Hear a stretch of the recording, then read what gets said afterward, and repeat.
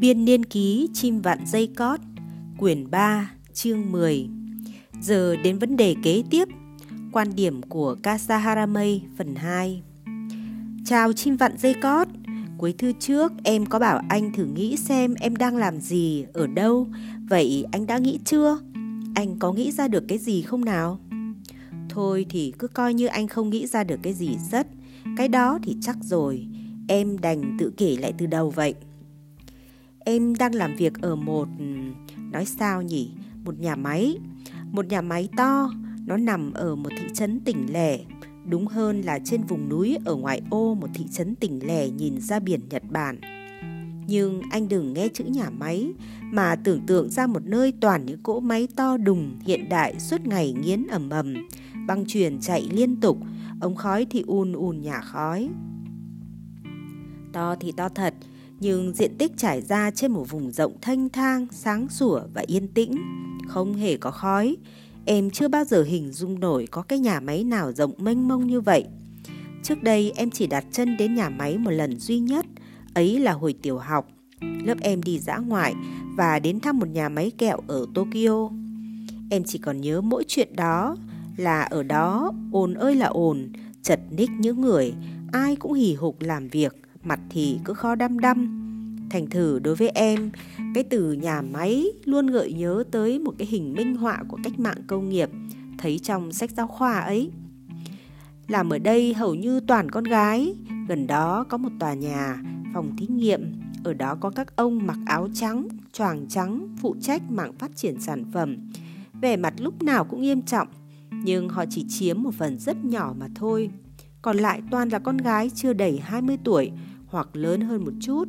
Trong đó chắc phải tới 70% là sống ở các khu ký túc xá trong khuôn viên nhà máy, như em vậy. Ngày nào cũng đi về bằng xe buýt hay ô tô từ thị trấn tới đây thì mệt chết, mà ký túc xá thì lại rất được. Nhà mới xây, phòng toan phòng đơn, đồ ăn ngon, muốn gì có nấy, tiện nghi thật tuyệt, tiền ăn lại rẻ. Có hồ bơi nước nóng, thư viện, nếu thích thì còn có thể làm những thứ như trà đạo hay cắm hoa, nhưng em thì không thích. Nếu thích nữa thì có thể ghi danh vào các nhóm thể thao.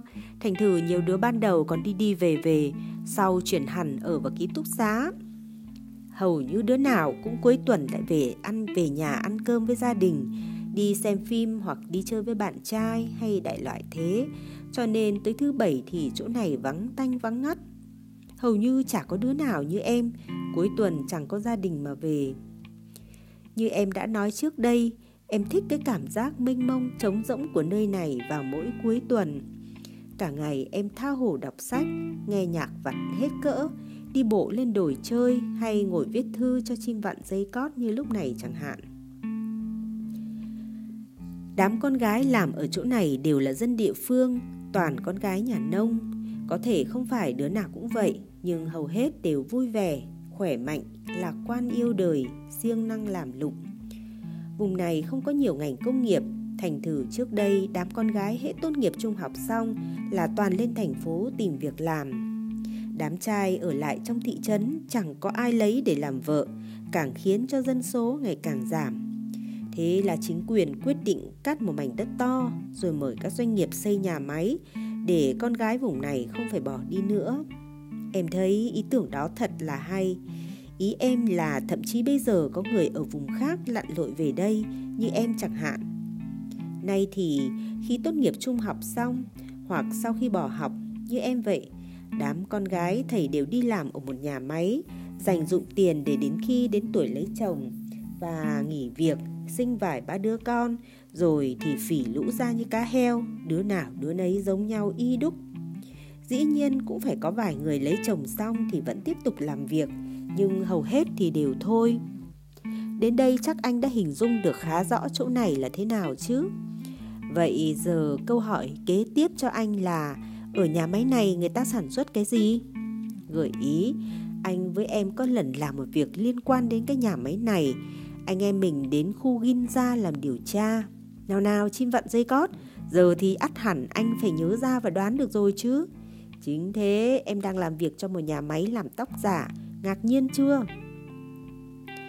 trước em có kể với anh về chuyện em đã bỏ cái chỗ khách sạn cao cấp kiêm nhà tù kiêm trường học thượng lưu chỉ sau 6 tháng, rồi chỉ nằm khàn ở nhà như con chó bị gãy chân.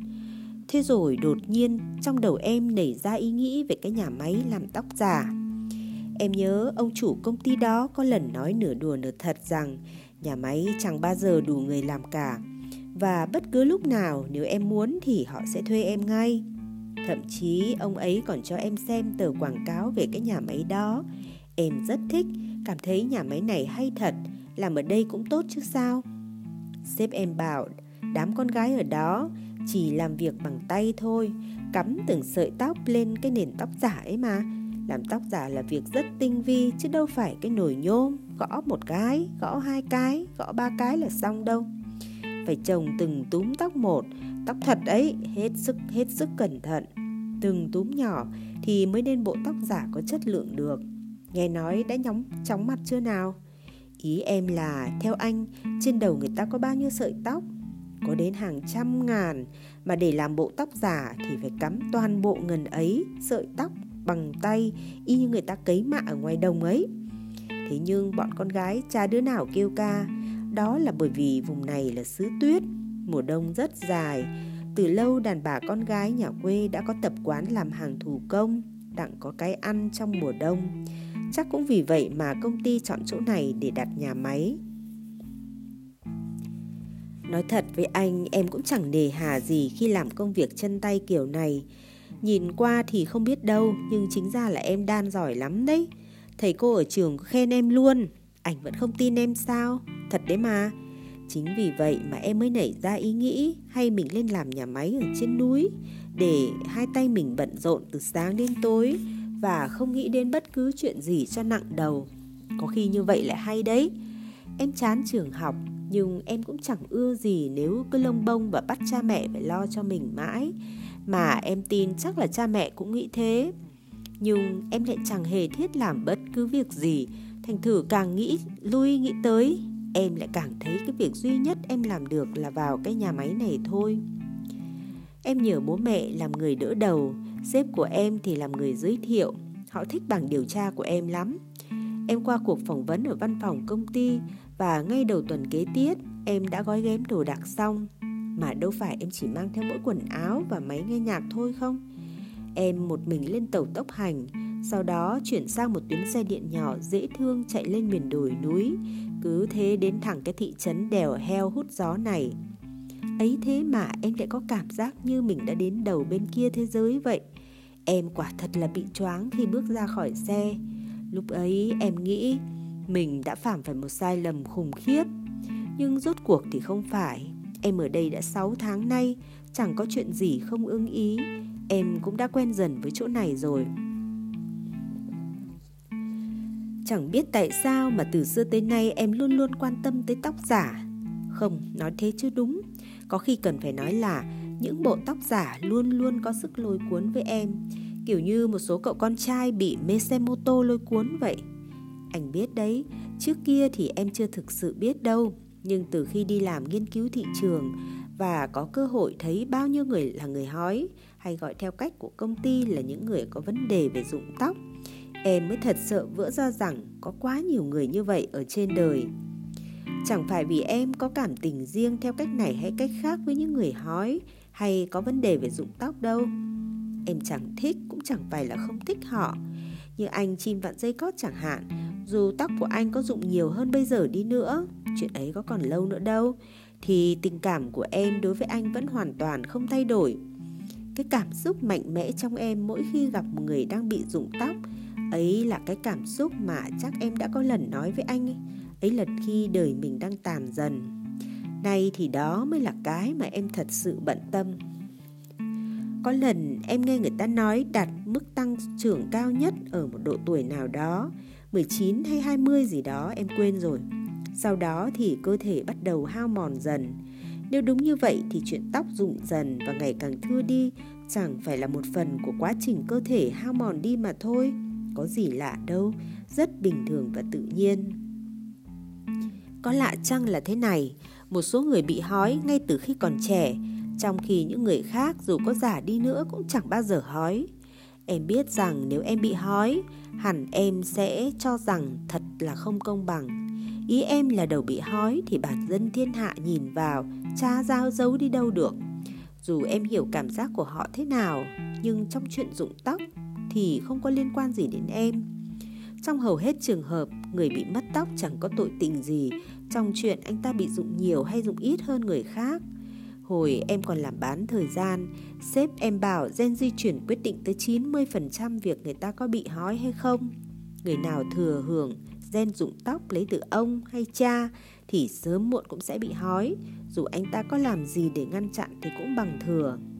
Cái câu nhân định thắng thiên không áp dụng được ở đây. Nếu khi đã đến lúc cái gen ấy đứng dậy nói, nào tiến hành đi thôi nhỉ, đó là nếu như các gen có thể đứng dậy mà nói thế được, thì tóc sẽ cứ thế mà rụng thôi, không có cách nào khác. Chẳng lẽ thế là công bằng sao? Em thì em biết không công bằng chút nào hết. Vậy là giờ anh đã biết em đang ở rất xa anh, đang làm việc ở nhà máy này, làm cật lực ngày này qua ngày khác. Và anh đã biết em có mối quan tâm riêng, quan tâm sâu sắc đối với tóc giả và nghề làm tóc giả. Từ sau em sẽ kể chi tiết hơn về cuộc sống và công việc của em ở đây. Thôi nhé, tạm biệt.